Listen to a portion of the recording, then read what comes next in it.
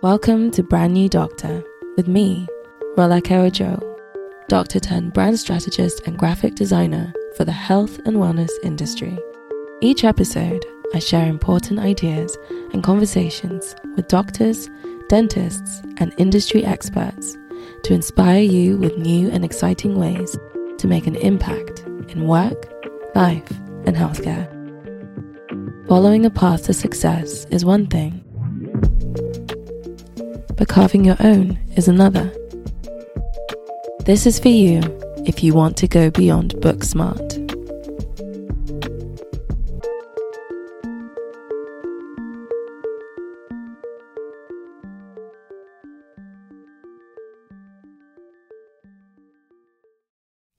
It bears repeating that being a doctor and a human being is difficult.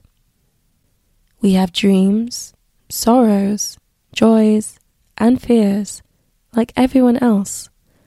But the stakes are much higher if we drop the ball while trying to attend to our needs.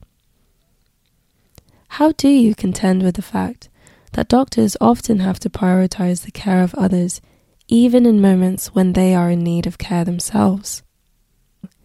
My guest, Dr. Veena Babu, is a GP, Bollywood dancer, YouTuber, and influencer. She also sadly experienced the loss of her mother last year due to the late-stage complications of type 2 diabetes. We recorded this episode in late 2022, the year Veena began SADA, the South Asian Diabetes Association, in memory of Helen, her mother, whose life continues to inspire her. The mission is to educate and empower members of the South Asian community with diabetes to live healthier lives. This is done by teaching practical ways to manage lifestyle factors, medication, and monitoring. Veena is finding purpose in her pain. What she has to say about finding creative outlets to develop resilience as a doctor may strike a chord with you. This is not to say that grieving someone you care about or dealing with difficulties in life should always look like this, but rather, this is to give hope that we can find our own individual ways to cope, and who knows, make something beautiful in the process. Let's begin.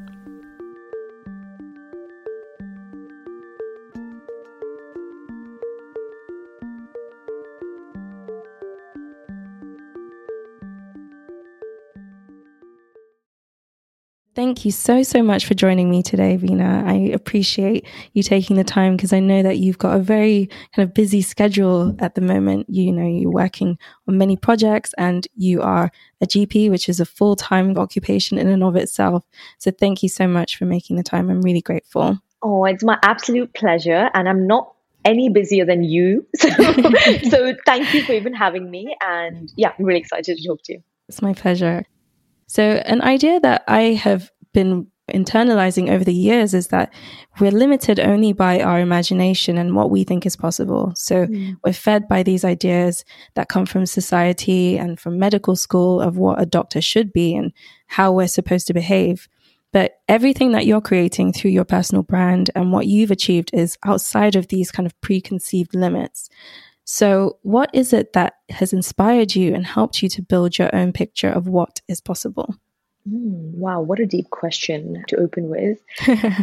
Honestly, right in. Yeah, with a clinical profession like medicine, you can't deviate too much from the spine of professionalism when it comes to your job.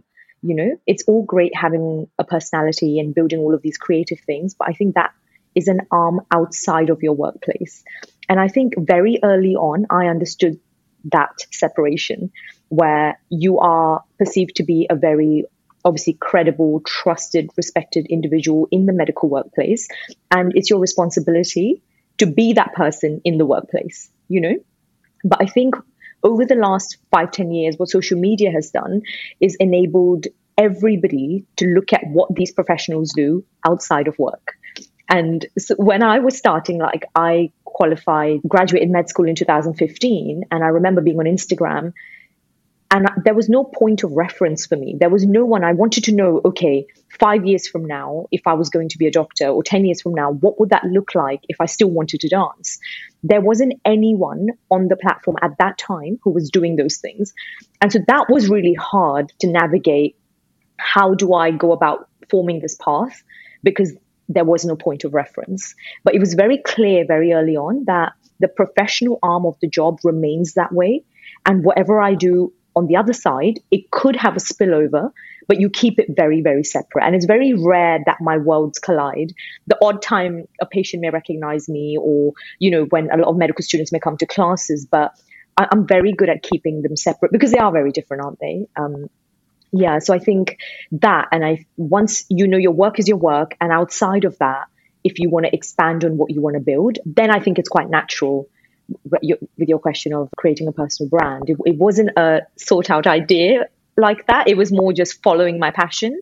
And then over the years, it developed into something. Yeah. Yeah, that's amazing. That's such a lovely thing when you have that kind of natural progression.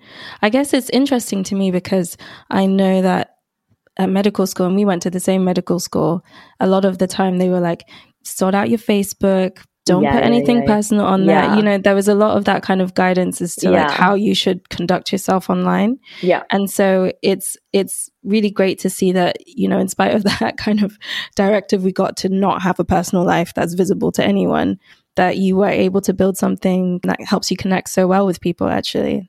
Yeah. And I think it's interesting because doctors, when I speak to a lot of doctors, I thought they would maybe have a negative connotation towards someone who's a medic, but also an artist or doing other things. But actually it was received very, very positively. So throughout my training years, all my supervisors, every, kind of rotation I'd be in, if I told the consultant, oh, I have to leave on time because I have to get to a rehearsal, or can I come in early to make up the hours? I'd be quite honest with them. And they actually commended me for it. And they were very encouraging of me having a life and a passion outside of medicine. So actually, I have to say, I was very surprised by that. It wasn't judgy or anything. And what you're saying at uni that we were told, which I think stands true, when you're in a profession like this, you can't be like, even with dance, for instance, I'm very conscious of how I'm dressing, what kind of movements I'm doing, because tomorrow I always think I don't want anyone to look at the screen and have to turn away.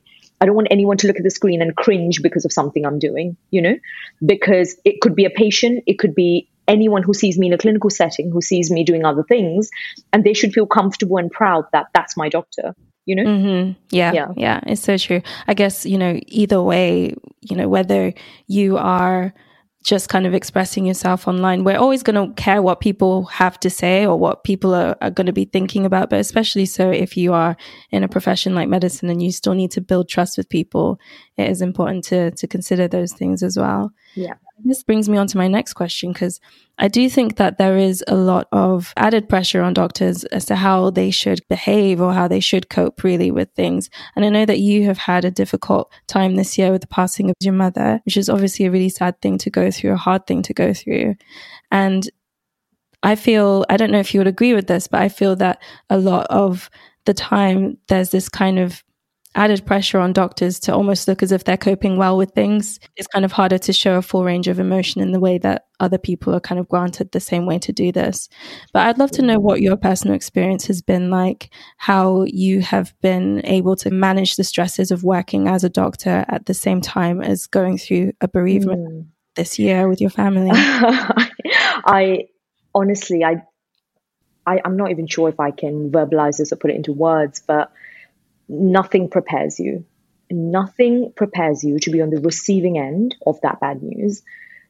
I have said the same thing to hundreds of patients about end of life, about palliative care, about delivering news about you may not have, we're talking about hours to days, saying all of this and being empathetic and being next to patients and their families. But when you're on the receiving end of that, it's a different feeling. It's a gut-wrenching, soul crushing feeling, and each to their own. But I think personally for me, because I'm the older child, I'm from a South Asian family, I'm not married. There are all these other external cultural pressures from the family members and all of this. So when things did happen, I had to take on a lot of responsibility and a lot of hats. So almost went into autopilot. of, okay, what needs to be done, what needs to be organized, who needs to fly in, what needs to happen. And if I'm honest with you, going back to work, I went back to work, I think 2 days after the funeral. That felt like a break, because dealing with all of this was so much, to the point where there were so many people at home, I didn't even have privacy to break down and cry. I don't know, maybe that's my own, shortcoming, that I don't feel as comfortable expressing that level of emotion, but also because everyone expected me to be so strong, Yes, because of the profession, but also because I'm the older child, I'm the older daughter, all those things. So it was actually a lot of pressure. And I agree with you there. I don't think we talk about this enough. So ironically, going back to work for me was a way to switch off, and I could just focus on the job, do what I know best, and then come back and deal with this stuff. Yeah. Wow, that does not sound like it was an easy thing for you to go through at all. And I think that it's also amazing to hear that even with everything that has happened, you've been able to create something really meaningful this year. You've created the South Asian Diabetes Association in memory of Helen, who's your mother, to help people in your community who are living with diabetes to improve their health. It's not an easy thing to do, and no one would expect you to do that. But how were you able to turn such a difficult experience of your own into a source of inspiration for so many people? Oh, that's so kind, Rolake. Thank you. It wasn't a thought out process, and it wasn't something I set out to do, if I'm honest with you. You know how we all have a bucket list in life that I want to start a charity at some point. I thought it will happen in my 40s and later on, and I never once thought it would be about diabetes. But again, it was just a natural thing, going back to work. And it just happened to be the specific day where the entire clinic was full of 60-something-year-olds with the same problem over and over and over again: non-compliance to medication, non-adherence to treatment, sugar levels through the roof, all because of a lack of communication and understanding and, lack of trust. And I just felt like this is a bigger problem than what just happened. And if I went through this personally and had to deal with this, how many families in our country would have had to deal with this kind of loss? So that's what triggered my kind of curiosity about what's actually out there for this community. And then that's what led to, I almost feel like it was part of my grieving process. And even now when I'm working towards the charity, even tonight, I have like set block time to do charity work. In a way, I can't not keep mum at the center of it. So in a way, that is my grieving process. And it's a way to keep her memory alive by doing something to help others. Yeah. Yeah, that's such a beautiful message, isn't it, really? Just it's really, really lovely to hear that that's the kind of way that you are dealing with such a hard thing to happen to you, and you're helping other people in the process as well. I wonder, what did you learn through this process? Because like you said, you became curious about it. The word you used was curious. So it's trying to understand why this problem exists. Why do you think it's such a problem in the community? And what have you learned about kind of the behavior change that needs to happen? So I say curious because, let's go back to basics. I'm a scientist. I go back to figures and data and numbers. Looking back at the numbers, we have just over 3.5 million South Asian diabetics in the country. We had over 110,000 deaths in 2021 alone because of complications through diabetes. Yeah. And ethnic minorities, not just South Asians. So Afro-Caribbeans, South Asians, we all have a 6-time increased risk of developing diabetes. Wow. Studies are still being done to ascertain exactly what the cause is, but they think it's like a multifactorial thing of genetic predisposition, lifestyle factors, not wanting to change certain things, lots of different things. And I really had to look at what's out there. And there are the bigger organizations like Diabetes UK and things like that, but there wasn't anything specific for this community. And I just thought, rather than maybe targeting the entire ethnic kind of cohort, I should maybe home in and focus on a background that I understand and know and, can relate to much more. And I think our motto, even when we have this other meetings a lot, we always say, we may not change the world, but you may change the world for one person. Yeah. So that's kind of our motto every time we go back to it. And it's interesting you asked me that, because when we launched Sada, initially the idea was to have operations just within the UK. But now we're in the works of getting our paperwork done so that we'll be a UK operated charity, but we can function all over the world.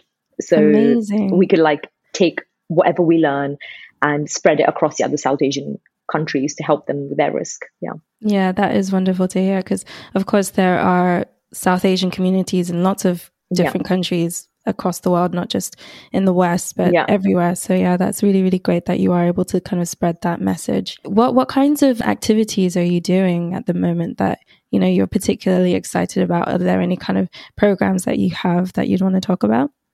Yeah, so this first thing we're trying to focus is getting everyone signed up with the 100K Lollipop study. So that's a research arm that we've partnered with. What they're doing, it's a huge study by the South Asian Biobank, which is collecting data of over 200,000 South Asians over the next 3 to 5 years to follow them up to see why specifically does this community have this risk and why is this predisposition in this community. So we're at the moment making all the content and videos in 5 different languages. Wow. So we can get it all out to people to encourage them to go onto the website. It's free. Log on, sign in. If you have an NHS number, are over 18 and South Asian, you can have free blood work, ECG, a full health check. And that's it. You don't have to do anything else. And they will follow you up over the next 3 to 5 years. So that's our first arm we're focusing on, alongside getting a few other things ready. Oh, that's so great. I love that you're bringing that scientific approach, like you said, that curiosity and like thinking about research and really digging to the depths of what's going on here. I've often felt like it's a question that I haven't really been able to answer either. I remember in medical school, they'd always talk about who has a predisposition, but no one could ever really tell us why. So I'm glad that you are digging into this. I was really interested to kind of ask you more about your process. I'm always interested to hear about what goes on behind the scenes, because obviously you are a well-known GP, you share your passion for dance, you're often called upon to give your opinion on TV, and you're a role model for many doctors. But people oftentimes aren't seeing the effort that goes into looking effortless. I wanted to know what you've had to try and fail at many times to get to where you are, whether that's with Sada or with Ivy Dance or sharing your opinions on TV. What have you had to kind of work consistently on that maybe wasn't the easiest thing to do at the start? Yeah. Wow. It's got me reflective now. I think the answer is in your question, just being consistent. Right. It's that simple. Be it with dance, be it with broadcasting, be it with work you put out, content you put out, or even getting better at public speaking or speaking on television. You know, I remember it's just gone over a year since I started doing television, and I was sitting with my agent. We were looking at my first TV appearance and comparing how I speak now to how I spoke in the beginning, you know, and it's humbling, right? Because you're just like, you obviously it's not the same. It's live, number one. You sometimes get told the topic, but you don't know what they're going to ask you. Oh, I see. What you say gets then projected because the world at the moment hates GPs, and all that hate comes towards you through Twitter, YouTube. It's a very different world, you know, and I would have to get used to that because the dance community receives you very differently. The dance community is like, oh, ma'am, thank you for the video. Thank you for the tutorial. It's a very respected community. It's very different. Whereas any of my videos about, you know, medical content, or if I'm speaking about an opinion on a political matter, a lot of it is, what does she know? When are we going to have British doctors in our country? Wow. Yeah. And then there's obviously the sexist stuff of, you know, there's a lot of things about the way I look, or me being female, or may not look old enough, or whatever they think it is. So it's very interesting. So that was something I had to get used to, and just realize actually not to take it personally and just focus on the work that I'm doing. And you have to do a bit of media training and learn. So I think just constantly learning and being consistent. Because if you take too long to sit back and reflect and just ponder, the ship may have sailed. So I think while the ship is still, you kind of are like testing the waters, trying new things. Something doesn't work, you know, not being too hard on yourself and not taking yourself too seriously, honestly. Because even with the dance, I started the channel in 2015 when I was an F1. In that first 2 years, as an F1, F2, you will know, our rota is insane, you know. So there'd be one video every 3 months, 4 months. It just depended on my rota. So if I had free time, I'd meet with the girls and make a video or choreograph something. But then all of that changed when I moved to London for GP training, and then had a base. Then I could teach more regularly. I could appear at things more regularly. And everyone the community was so understanding that she does this alongside her work. So I never had that pressure from the dance community of give us more, do more, you know, the odd videos and things, but they were very understanding. If I held a workshop, they would know that this isn't something that happens regularly. So they would try and come and support and want to learn and push. So I think the answer is just being consistent and continually learning as you're going along. Yeah. I think that is a really great answer. I think that's my big lesson from my 20s. Definitely to be consistent with things, regardless of how the results are the first time round. Don't get discouraged by you kind can't. of the results. Yeah. And I have felt discouraged in the past about like, oh, I can't do this very often. Just like the fact that I'm not been able to do something often is discouraging in and of itself. Yeah.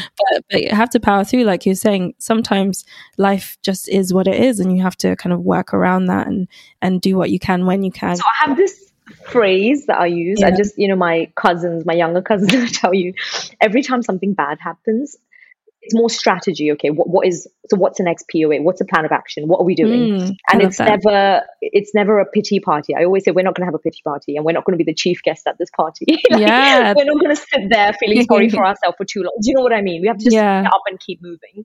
So that's something that's kind of embedded in me, I think, from mum. She's been through hardship and a half. It's because of her I'm even in this country. It's because of her I had the opportunity to become a doctor. I was the first doctor in my family. So every time I now do something, I almost owe it as a responsibility to her to take it to the next level and do the best I can. Yeah, that's wonderful. Our parents are such, key figures in that. I can say the same for my mother as well. That coming to the UK, like her bringing us here, we're kind of first generation and everything. Yeah, and there's just this incredible kind of work ethic that's instilled in you, and I don't think that immigrant mothers get enough credit. Actually, I think so. It's I love that you are creating a foundation in her name, because these are not the kind of the heroes that are sung celebrated often. Absolutely. They're not celebrated often. So I am a very big dreamer, let's say. I'm a big dreamer, and I really do believe that we are limited only by our imagination. Me as a designer, I think often about the future of healthcare, and I envision a future where design and branding is used in healthcare to help patients to connect better with their doctors, to build trust between patients and the professionals that care for them. So something I've started to ask people, and I'd like to ask you too, is what you think would be a better future. What better future do you imagine for healthcare? So, when you said about being a dreamer, I think most people are dreamers, but I think the problem happens when you remain dreaming and not waking up from your dream to make your dreams a reality. So I think action beyond anything else. So even if in terms of what the future looks like with the NHS, anything that needs to be done, I think we need to be proactive rather than reactive. And that is key. And I hope that's the future we have. To give you a very prime example, with the whole strep A cases rising, the entire country needs penicillin, and the second line would be clarithromycin or erythromycin. Today in clinic, the pharmacy had to reject at least 5 prescriptions because there's a national shortage of penicillin. Now, this is something that I don't think should even be a problem, because as soon as the cases were rising, we should have been proactive. I'm talking about senior officials in the government, to make plans to get orders in so that we don't get to a position where we run out of the medication.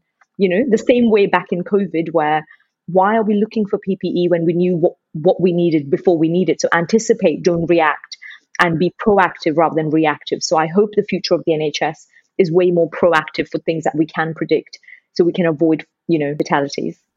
That's a very powerful thing. Yeah, I agree with you. I think that just having a bias towards action. I don't remember who said this, but this kind of phrase of a bias towards action is a really kind of good thing to drum into our heads. Spend, as much time as we spend thinking about our actions, we should spend double the time actually carrying those things out and making them happen. It's like, in the winter when people are like, oh, can't be bothered to get to the gym.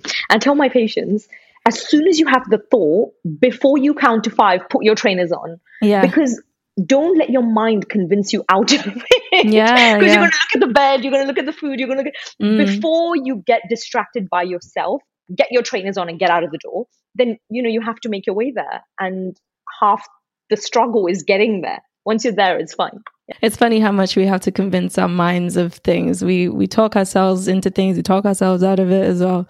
Yeah. And we oftentimes just need to get out of our own way and do the things that we want to do.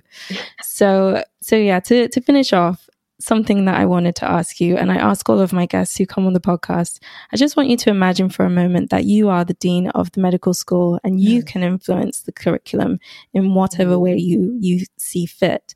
So what do you think medical students should be learning to prepare them for the realities of working life, whether that's to do with creating success, coping with difficult moments in their life, or bringing a project to life? Anything you can think of, what would you want them to learn to prepare them? Okay, so if I was the dean of the medical school, the truth, I don't think you can prepare for the reality of working as a doctor until you work. And trust me, you just cannot. But I would want to impose every student to pursue some creative field, something creative, because with creativity comes failure. With failure, you build resilience. And I think resilience building is like a muscle training. And I think the more resilience you have before you enter the work world, the more equipped you will be.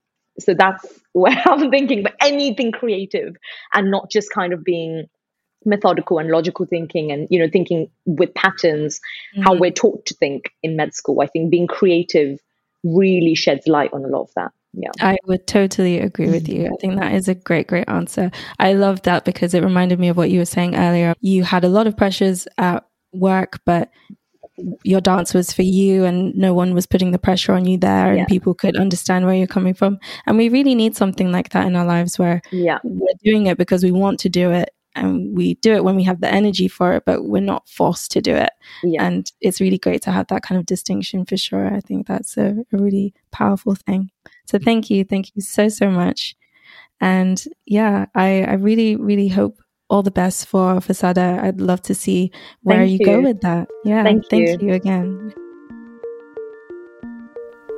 Thank you so much for listening to this episode with Veena. I'm so inspired by the passion she pours into everything she does, and I hope you feel inspired too. If you want to support Sada, visit the website at sada.org. That's SADAH.org, and the link is in the show notes. If you liked this episode and want to support the podcast, please subscribe and share this with anyone you think could benefit from the message. You can also follow Veena on Instagram at dr.veena, and I am on Instagram at rolacare.so. I'd love to hear from you, and I'll be back soon with another episode of Brand New Doctor.